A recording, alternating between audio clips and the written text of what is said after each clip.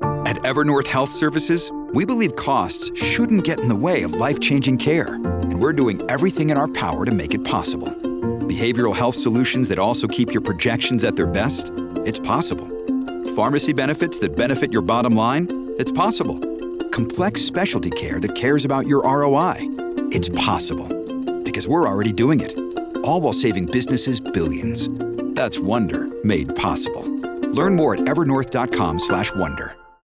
Look, Bumble knows you're exhausted by dating. All the, must not take yourself too seriously, and 6'1" since that matters, and what do I even say other than, hey? Well, that's why they're introducing an all-new Bumble, with exciting features to make compatibility easier, starting the chat better, and dating safer. They've changed, so you don't have to. Download the new Bumble now. It's not about the corner office. It's not about the fancy title. It's not even about the extra money. Responsible leadership is about taking care of those who choose to follow you, and that care takes on many forms. This podcast is dedicated to bringing you the best guests with the best advice to help you succeed in that endeavor. The Responsible Leadership Podcast is a production of The Leadership Phalanx. To find out more about me and what I do, visit leadershipphalanx.com. That's leadership, PHALANX.com. And now, on to today's show.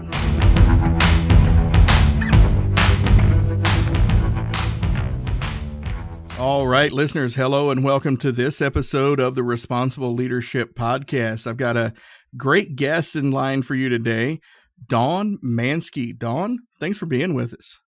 Thank you. So good to be here.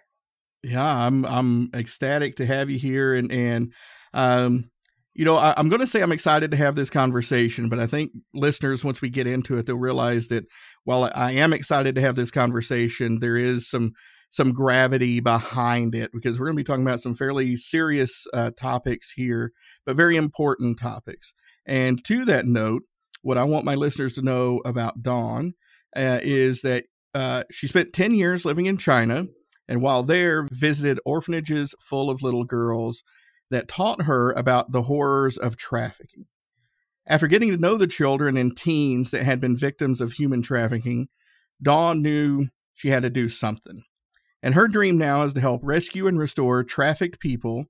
And that dream started with a pair of pants. And we'll get that story as we go through this conversation as well. But she said, if there's any way I can help girls like this by selling pants, I'll sell pants. And this increased her understanding of using solid ethical business practices to create systemic social change. And I just love that. And it was that journey that really led to her beginning Made for Freedom. And that's what we're going to talk about here today is that journey and that business. And I'm going to start off this conversation where I start all of my guests. Dawn, with all of your experiences, with all of that we just talked about, when you hear the phrase responsible leadership, what does that mean to you? It's an interesting thought, and I have been in a lot of different roles as leader, but right now that really resonates as a business owner and someone making the decisions around a retail business. Because one of the things that I talk about often is the business model, and people understand a lot of different business models. Ours is a little unique, and people try to figure out, as people are asking about Made for Freedom, they say, oh, do you do this? Oh, do you do this? And they're trying to figure out, okay, what category do I put you in?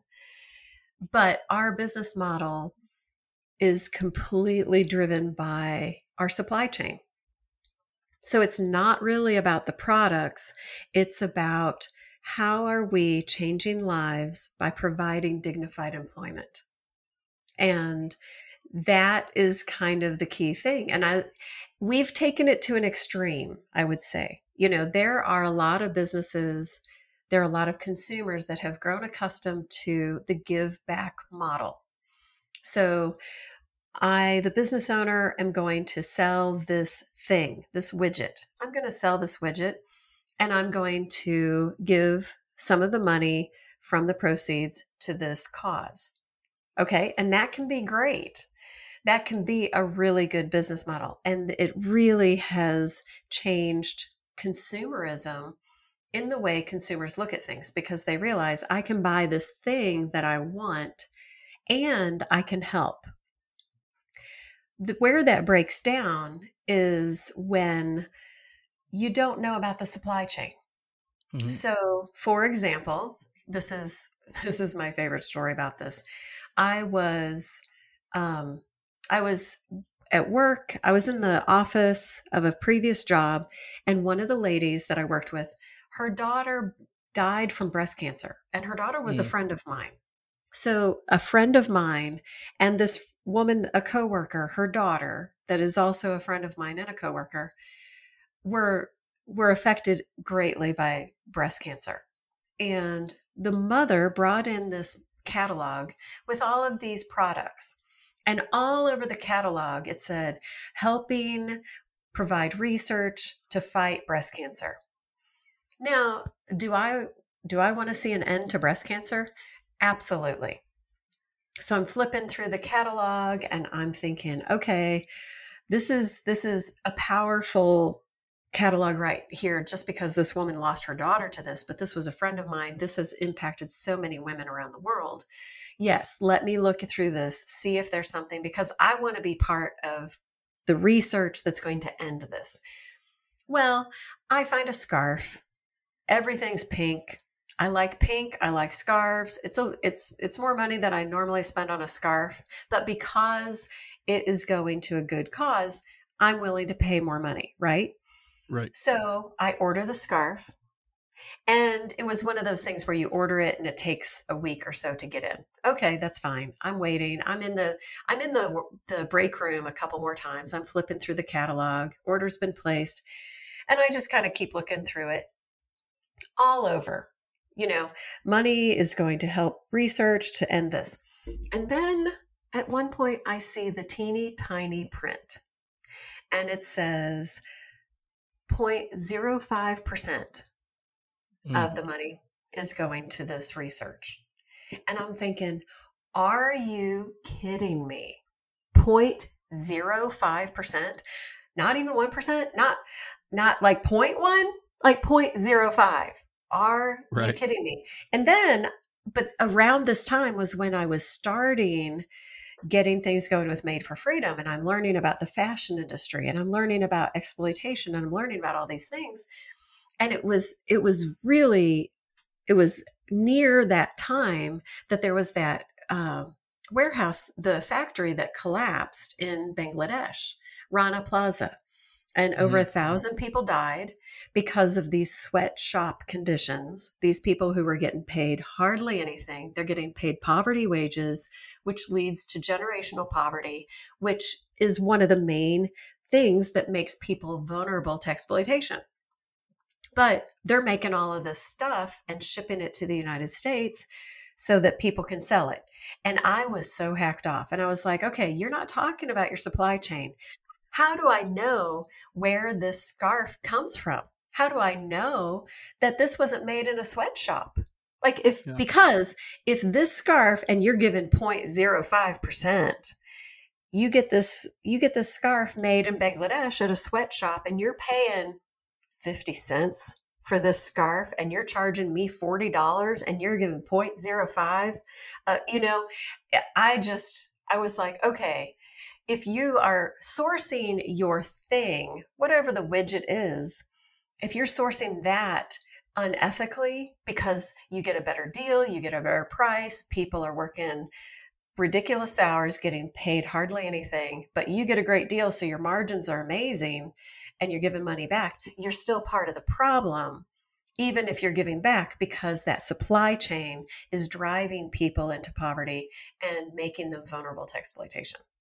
Right. So that was a very long story and a very long explanation to say, as a business owner, as anyone who is selling things, whatever your thing is, if you're not paying a fair wage, if you're not providing good employment for the people making your thing, you're part of the problem. Yeah. So make good choices with your supply chain. Yeah. No, I think that is a critical piece. I mean, and I believe that that is something that we've really seen exposed over the last 5, 10, 20 years is the sweatshop labor. Apple has been hit over the head with it. I'll just pretty much every major manufacturer out there. Nike's been hit over the head. Apple is mentioned. A lot of tech. And people are becoming a little bit more aware of it. But I like your example, and it's sad because, I've seen that happen being a veteran in the veteran community quite a bit. There'll be this company comes out with this case that, has, say, Wounded Warrior Project on it. And I ran into the same thing. Now, it wasn't quite as bad as 0.5%, but it was something like, it was something like 20% or something.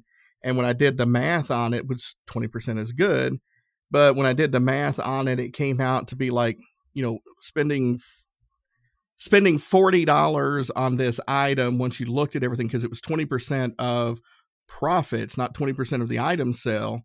By the time you looked at all that, it was like, $1 for this $40 item, whereas I could just send them a check for $40 and do much better. But I want to kind of back up in your story here a little bit, because I think a lot of this is really fascinating and kind of set things up for listeners, because trafficking is a pretty intense topic right now. We're starting to see a lot more signage of what to do and what to look out for in shopping centers, in airports, and things like that. But I kind of want to go back to the beginning of your story. So you were in China. What took you to China, and then what kind of got you to visiting these orphanages and kind of exposing yourself to the fact that this was happening?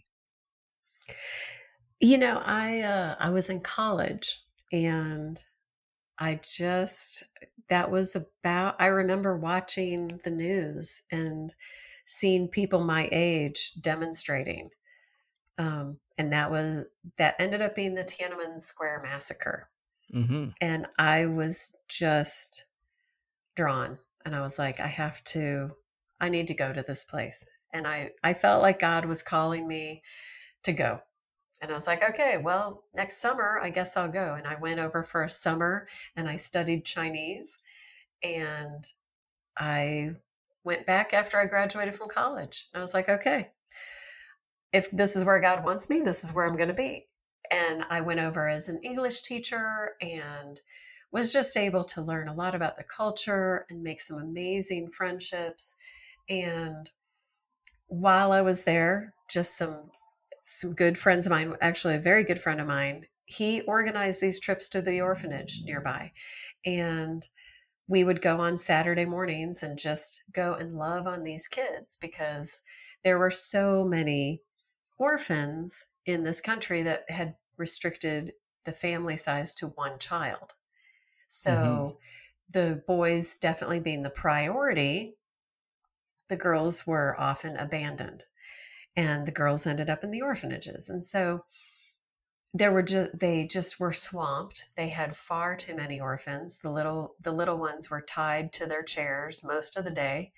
And when we came, they got out of their chairs, and we were able to play with them, and we took them to parks. We were able to love on these little ones. And that was a really powerful thing. And later, as I was digging into what are the reasons people end up in human trafficking, one of the things that makes people very vulnerable is devaluation of the girl child. And when you have a culture or a society that doesn't value girls, they are born and seen as less valuable in the eyes of the community. So that makes them vulnerable immediately. So learning about devaluation of the girl child, that was how I kind of witnessed devaluation of the girl child.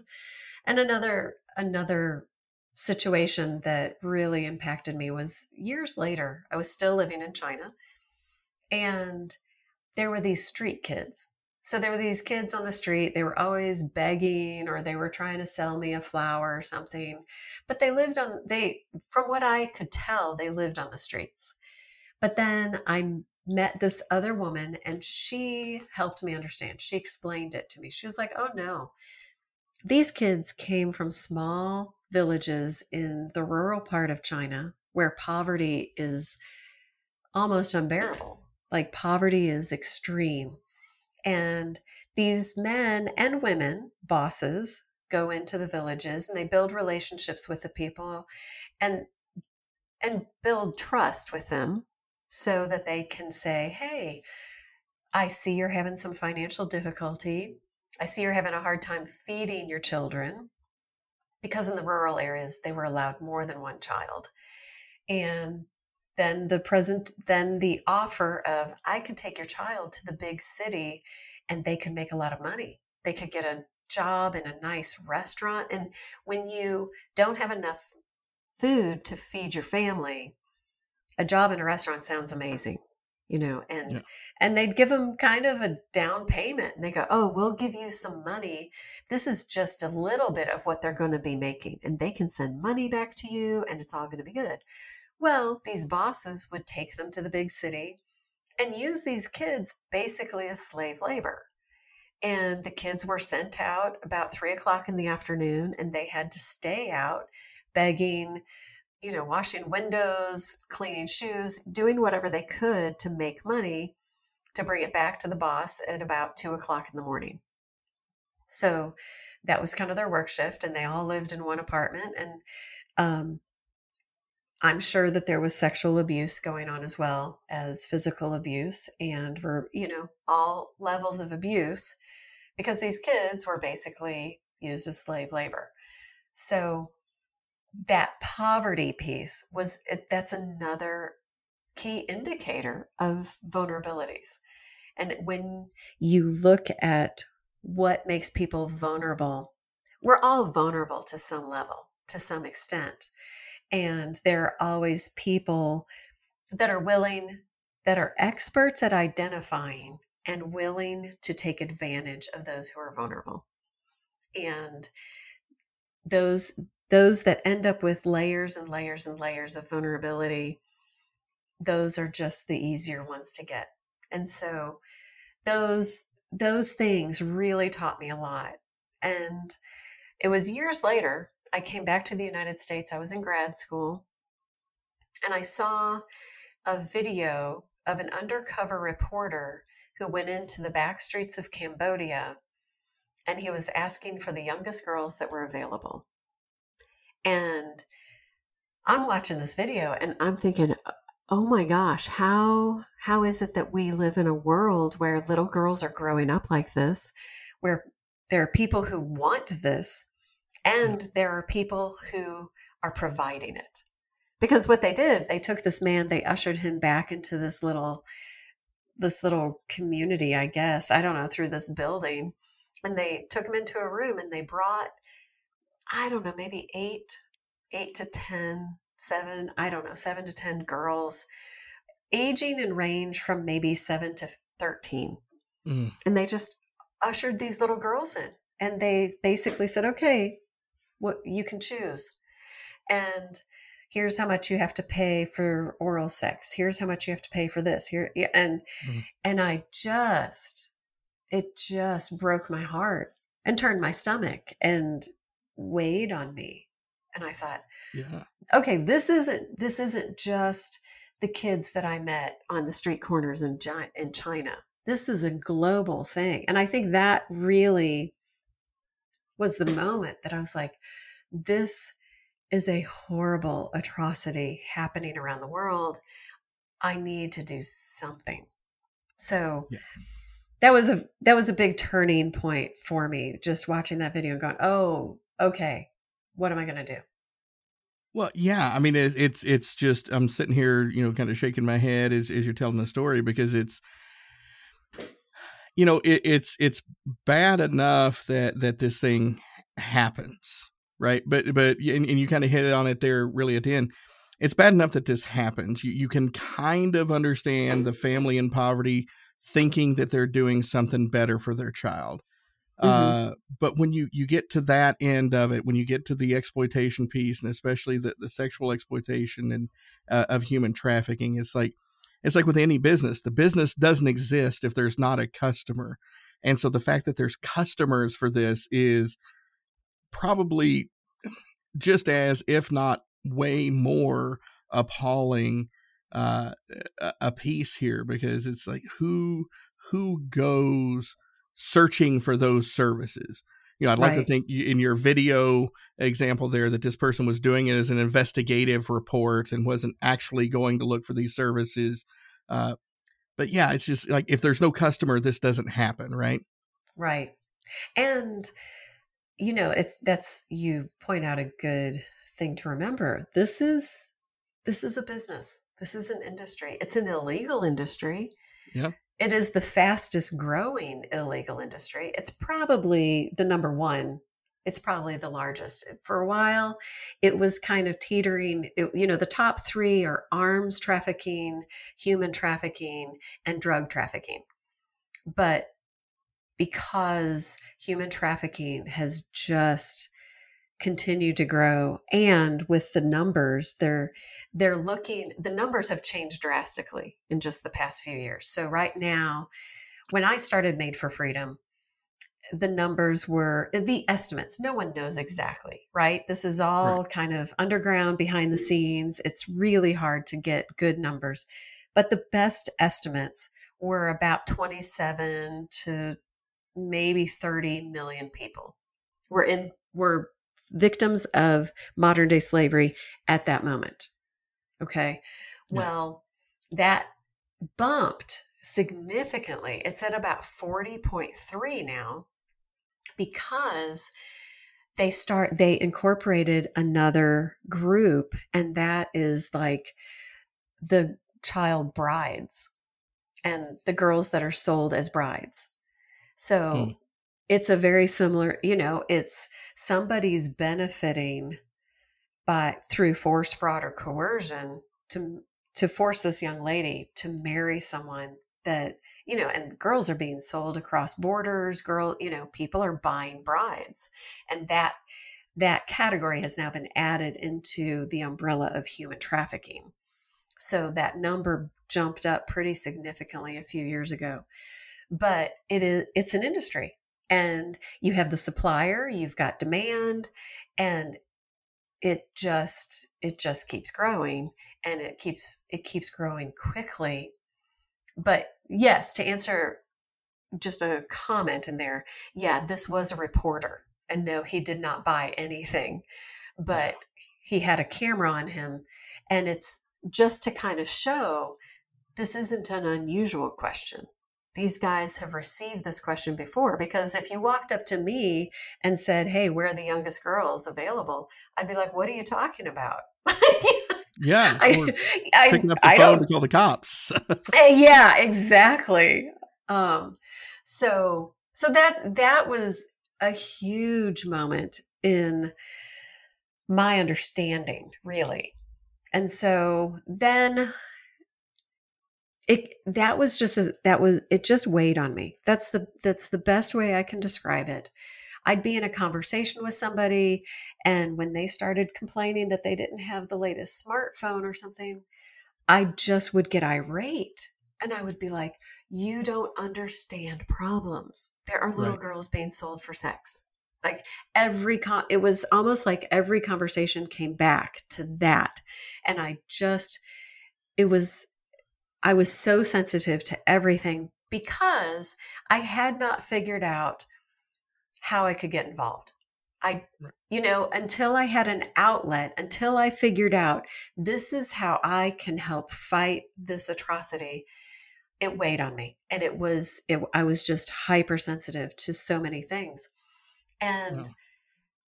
it was, I'd hear conversations, and I just would have to leave the conversation instead of going, are you kidding me? This is not, and I just thought, okay, Dawn, calm down. You're Just right. leave you need to figure something out here, Dawn. So fast forward a little bit. I re-met, like after 8 years and 10 years of not seeing him. I ended up at a dinner with this incredibly gracious young man. He's 3 months younger than me, but he was really nice. And so I married him. But there's the short story.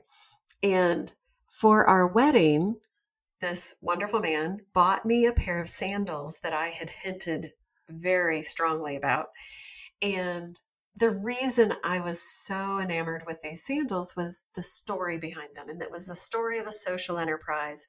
And it was a group that was working with a group of marginalized women, very difficult situation. And without the jobs that they had making these sandals, they would not be able to continue high school. Like in their culture, you took a break, you took 1 year off between middle school and high school. And if you didn't make enough money during that year to go to high school, you were not going to high school. And typically the boys got the jobs first. So the girls were left without jobs available, without a job, without the money. So their education stopped.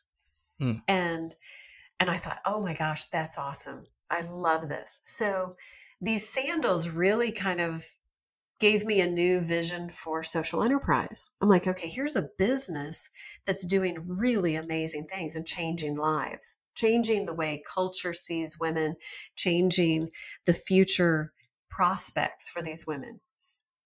So I got these sandals. And then another wedding gift that I got was from a friend of mine who came to the wedding, but at the time she was teaching in Thailand.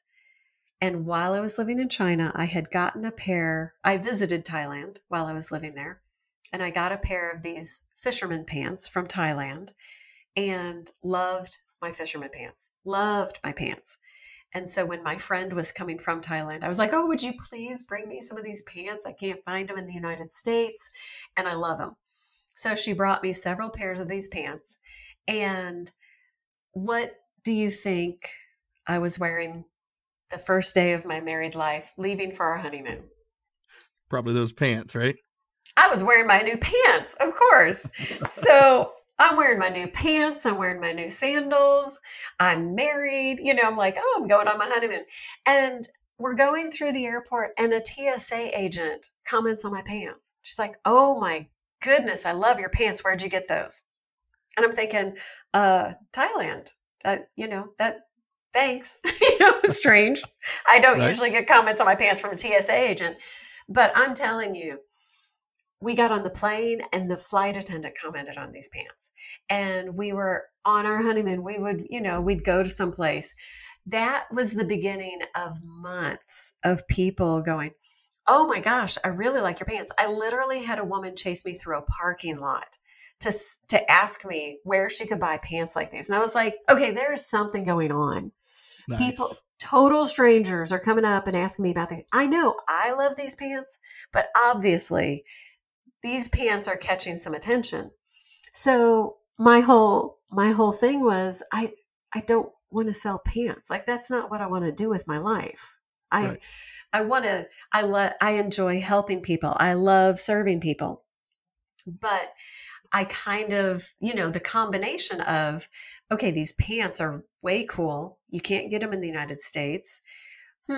What if these pants could be the foundation of a business like this social enterprise that I saw that's actually helping people, not exploiting people and not just selling stuff, but really driven by creating change and providing dignified employment for women and men coming out of these incredibly vulnerable situations and those who have been rescued from sex trafficking.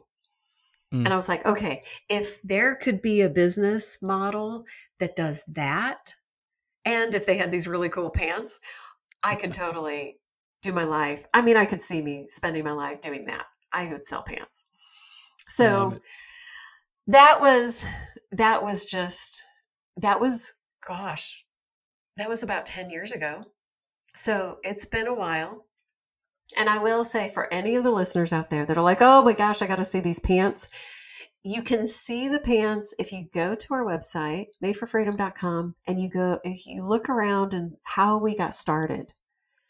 I think that's the only place you're going to find the pants right now because, well, one thing we did, we took the pants, and the original pants from Thailand were kind of really baggy in the back.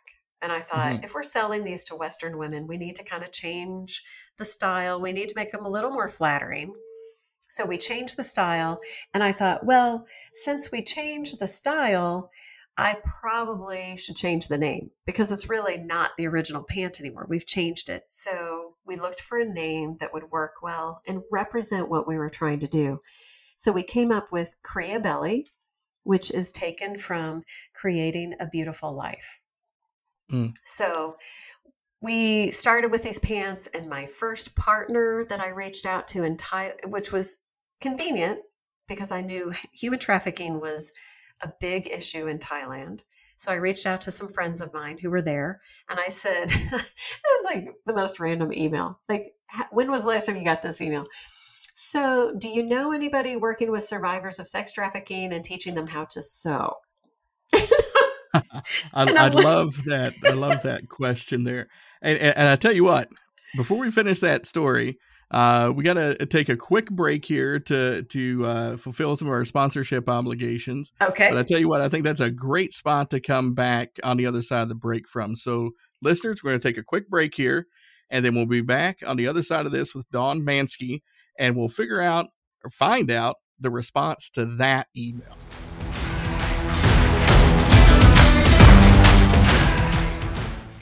Ryan Reynolds here from Mint Mobile. With the price of just about everything going up during inflation, we thought we'd bring our prices down. So to help us, we brought in a reverse auctioneer, which is apparently a thing. Mint Mobile Unlimited Premium Wireless. How to get 30, 30, bit to get 30, bit to get 20, 20, 20, bit to get 20, 20, bit to get 15, 15, 15, 15, just $15 a month? Sold! Give it a try at mintmobile.com/switch. $45 up front for 3 months plus taxes and fees. Promo rate for new customers for limited time. Unlimited more than 40 gigabytes per month. Slows full terms at mintmobile.com.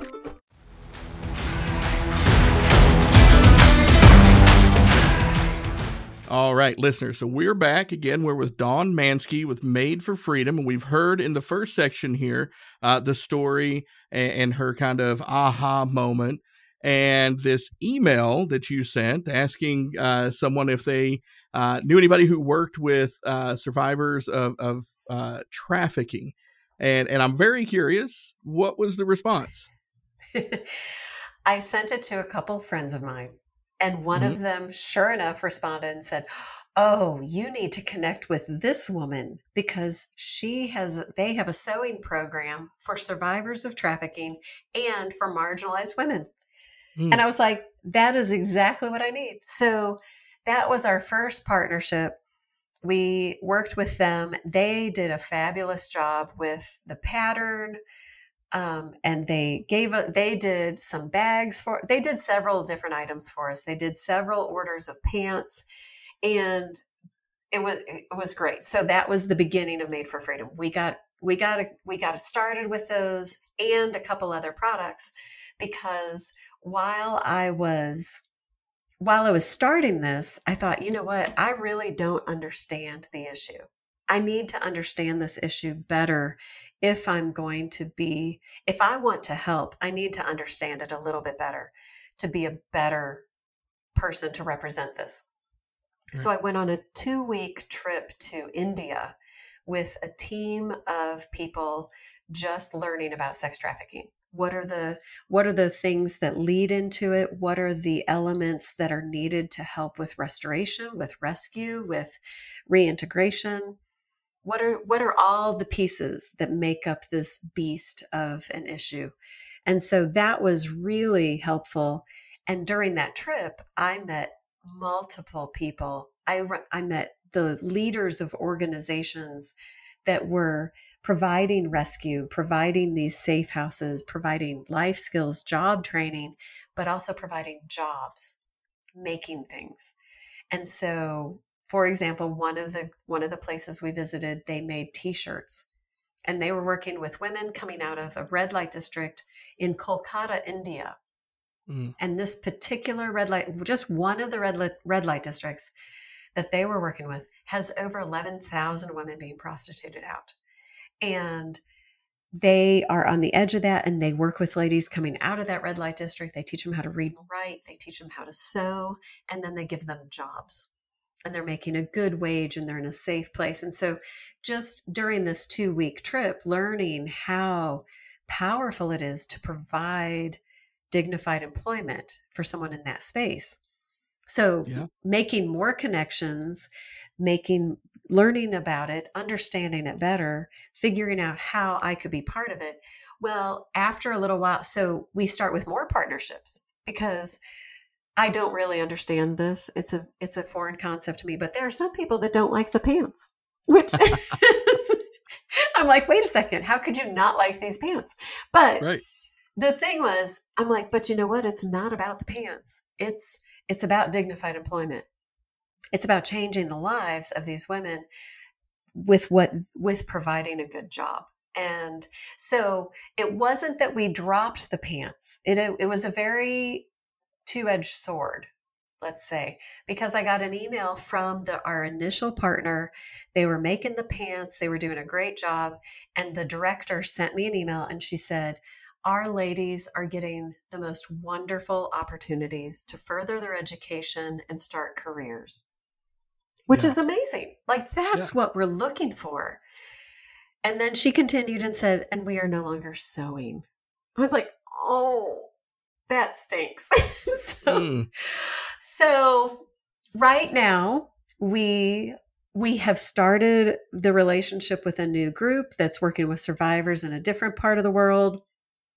We've started down that path of getting a supplier for the pants. But in the meantime, and like I said, this started 10 years ago. We started carrying product in 2014. So we're almost at 10 years of having product. But since that time, we continue to carry the T-shirts from that center that I met on my very first research trip. We have connected with about 15 other centers around the world. And we have bath and body products. We have baby stuff. We have products made by refugees and immigrants from Burma and Nepal who now live in the United States. We have products made by survivors of sex trafficking in the United States. We have products made by marginalized artisans in India, survivors of trafficking in Cambodia and Thailand and Africa and China.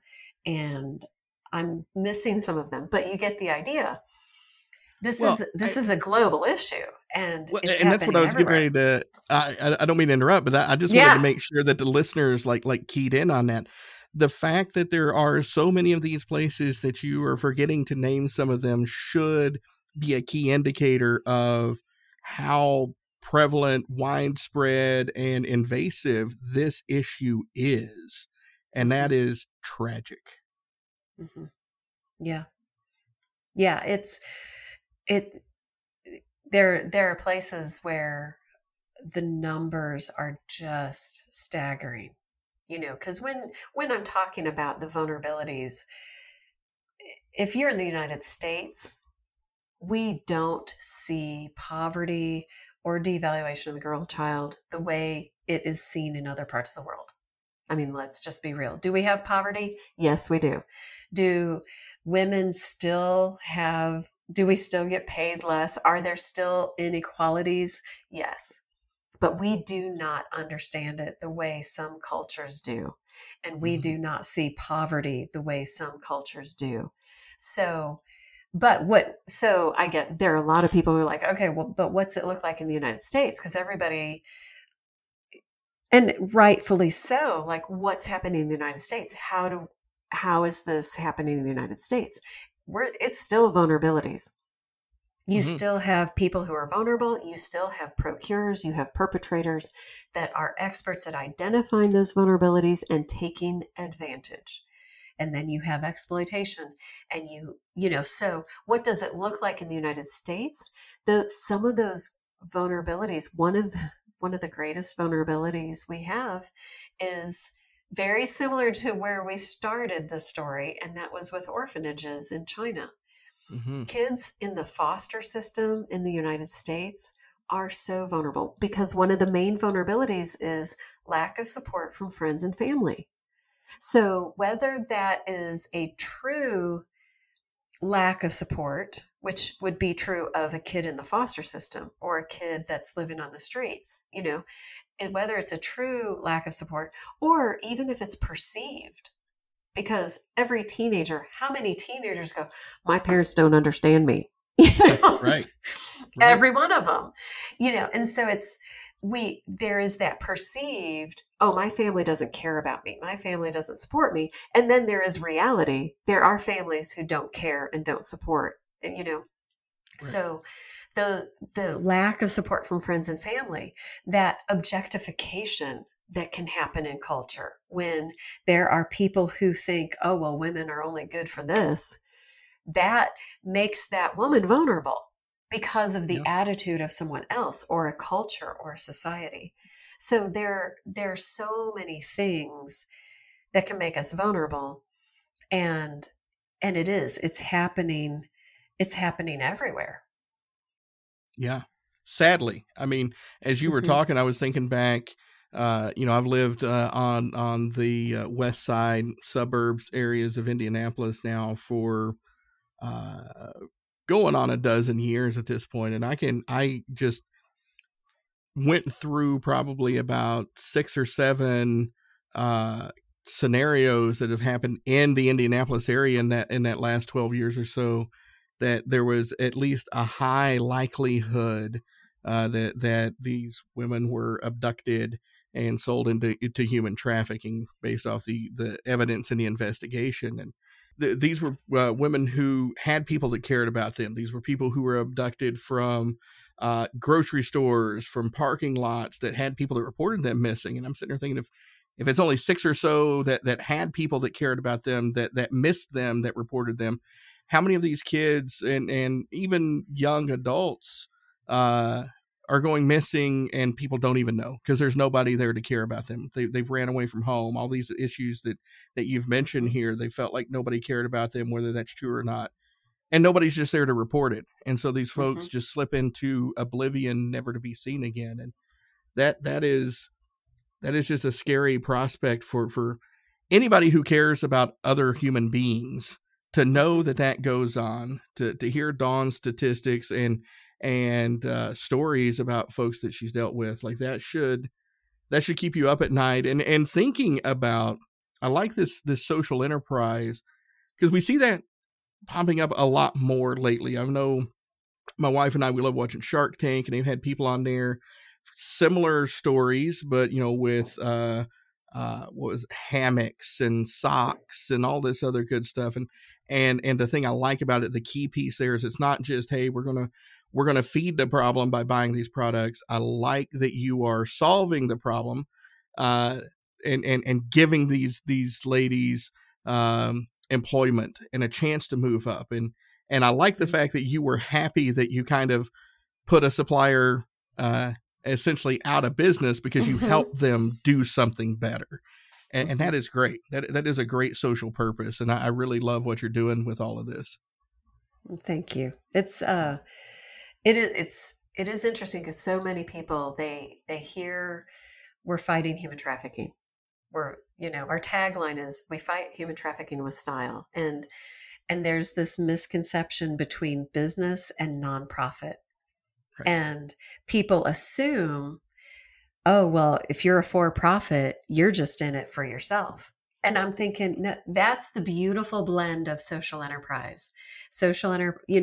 We have traditionally seen nonprofit as, oh, they're doing good things in this world. They're the do-gooders.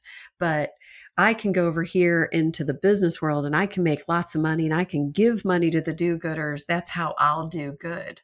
And it's like, no, let's do a blend. How about we do business ethically? How about we do business in such a way that we're providing for people and the planet, and we make a profit? Yeah. And, when people, and there's some people and they get so pretty much flustered when I say, no, we're not a nonprofit. We have a nonprofit arm and we raise awareness and we do things, but providing dignified employment is the mission of this business. Yep. And there's a whole lot that we need to learn about how to do business well, how to lead well, and how to combine this doing good and doing business. Yes. And the key is that they can and they should coexist. There's no reason why they can't. And you're proof of that. And again, I love your business model. I love what you're doing. I love the mission. And I love the fact that we've been chatting here for almost 45 minutes at this point. And Dawn, it has been amazing. It's been eye-opening. I love your story. I love the journey. I love the passion that comes through. Just kind of curious, like we covered a lot of ground here, but is there anything that you really want to leave listeners with before we get out of here today? Absolutely. The thing that I have found, which it took a while talking to customers and talking to people, but I'm not unusual. I'm not unique in that I learned about it and I wanted to do something. Like I meet people all the time. They're like, oh my gosh, this is really cool. How can I help? What can I do? If you learn about human trafficking, the chances are pretty good. You're gonna be like, oh my goodness, what can I do? Because it is so horrible. And so I kind of point to three things, and I have a page, and I'll send that to you so you can put it in the show notes, but it's madeforfreedom.com podcast-download. But on that page, I have a few links, and I really look at three different levels. So there's one, which is identify. And my question there is, if you were out in a shopping mall, or you're at the airport, or you're just walking down the street, and somebody next to you or someone right around you was a victim of human trafficking, would you be able to identify it? And so I've put together this PDF that you can just download for free, and it has red flags that it just kind of lists off. Here's some things to look for. If you see this happening, if you can identify the red flags, if you can identify the risk factors, you might be able to step in and help. And then it's kind of, because with my story, like when I was in China, I saw what was going on with the orphans. I saw the street kids. It was later that I started to understand. And I really had to get some understanding so that I could help more effectively. And I have a training that I do. It's called the 5 Key Components of Exploitation. And that's available on there as well. And that's just a video that you can download that I go through and I dig into the vulnerabilities. We've talked about that a good bit today, but the vulnerabilities, the procurers, how can you identify them? What does exploitation really look like? What does rescue and restore look like? And then return and reintegration. So I dig into those 5 key components. But then that next thing, so you can identify it, you understand it, but then take action. And there's so many ways to take action. You can advocate, you can share information, you can help provide dignified employment. And I would point you to a really amazing website called Made for Freedom. But, because every item that we sell is the result of dignified employment. And it's not that if you buy it, then these survivors will get paid. They've already been paid. We are providing good jobs. The more we sell, the more jobs are created and the more dignified employment. So, purchase something, advocate, host a deep fashion event. We have a package where you can invite people into your home and you can say, okay, let's sit and watch this training. Let's learn about this. Let's not just, I want to learn, I want to understand, but I want to help people around me understand this better. Because if we all get in this, if we all are able to identify and we're understanding it better and we're all taking action, we're going to make a dent in this industry that's the fastest illegal industry in the world. I love that. Well said. And thank you for sharing those websites. I'll make sure that those get into the show notes so folks can just go ahead and click the link and get right there. Again, I love it. I love what you're doing. I love that you're sharing this information, that you're kind of shining the light on this. One of my inspirations for starting the podcast was a gentleman named Jocko Willink of the Jocko podcast. And he always said that, you've got to shine a light so people can see that there's darkness in the world. And I think that's what you're doing. You're shining the light so people can see that there's this darkness out there, because until it's exposed, people are just going about their daily business, not necessarily meaning to not care, but they just don't know. They don't know that it exists, so they don't know that they should care about it. And your organization and everything that you're doing is really filling that gap of the education piece. So as you said, when people know, they can't help but care and want to do something. So Dawn, I just want to say thank you for everything that you're doing with the mission, everything you're doing with Made for Freedom. I really appreciate it, and really appreciate you shining that light so people know that this darkness does exist. So thank you for taking up that mantle and being a great guest and having a great conversation with me and my listeners on the Responsible Leadership Podcast. Wonderful. Thank you so much, Earl. It has been a pleasure, and thank you for allowing me to share my story. Well, all right, folks, there you have it. Another great show about responsible leadership. I really appreciate you listening. And if you have any feedback for me, please reach out at earl@leadershipphalanx.com. That's EARL at leadershipphalanx.com. Thank you for rating, reviewing, subscribing, and sharing the show so these messages can spread further and make a bigger impact. With that, I look forward to speaking with you again in the next episode.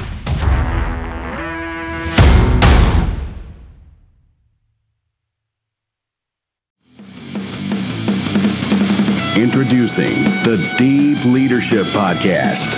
Leadership is a people business. That's the philosophy of your podcast host, John Rennie. As a former submarine officer who spent 22 years leading businesses in corporate America before starting his own manufacturing business, he knows that leadership matters. Deep Leadership is real-world, actionable leadership advice from John and his expert guests. Become a leader worth following. Subscribe today. Electricast. Welcome to Sarah Talk Solutions. Ladies and gentlemen, you've tuned into a bit of a different type of show. I'm Sarah B and I'm your host. You can find me on my IG, which is Aussie_Sarah_LA. I talk about amazing, relevant conversations and topics and what functions that goes on in this magical, wonderful, wonderful city of the City of Angels. My IG, which is Aussie_Sarah_LA.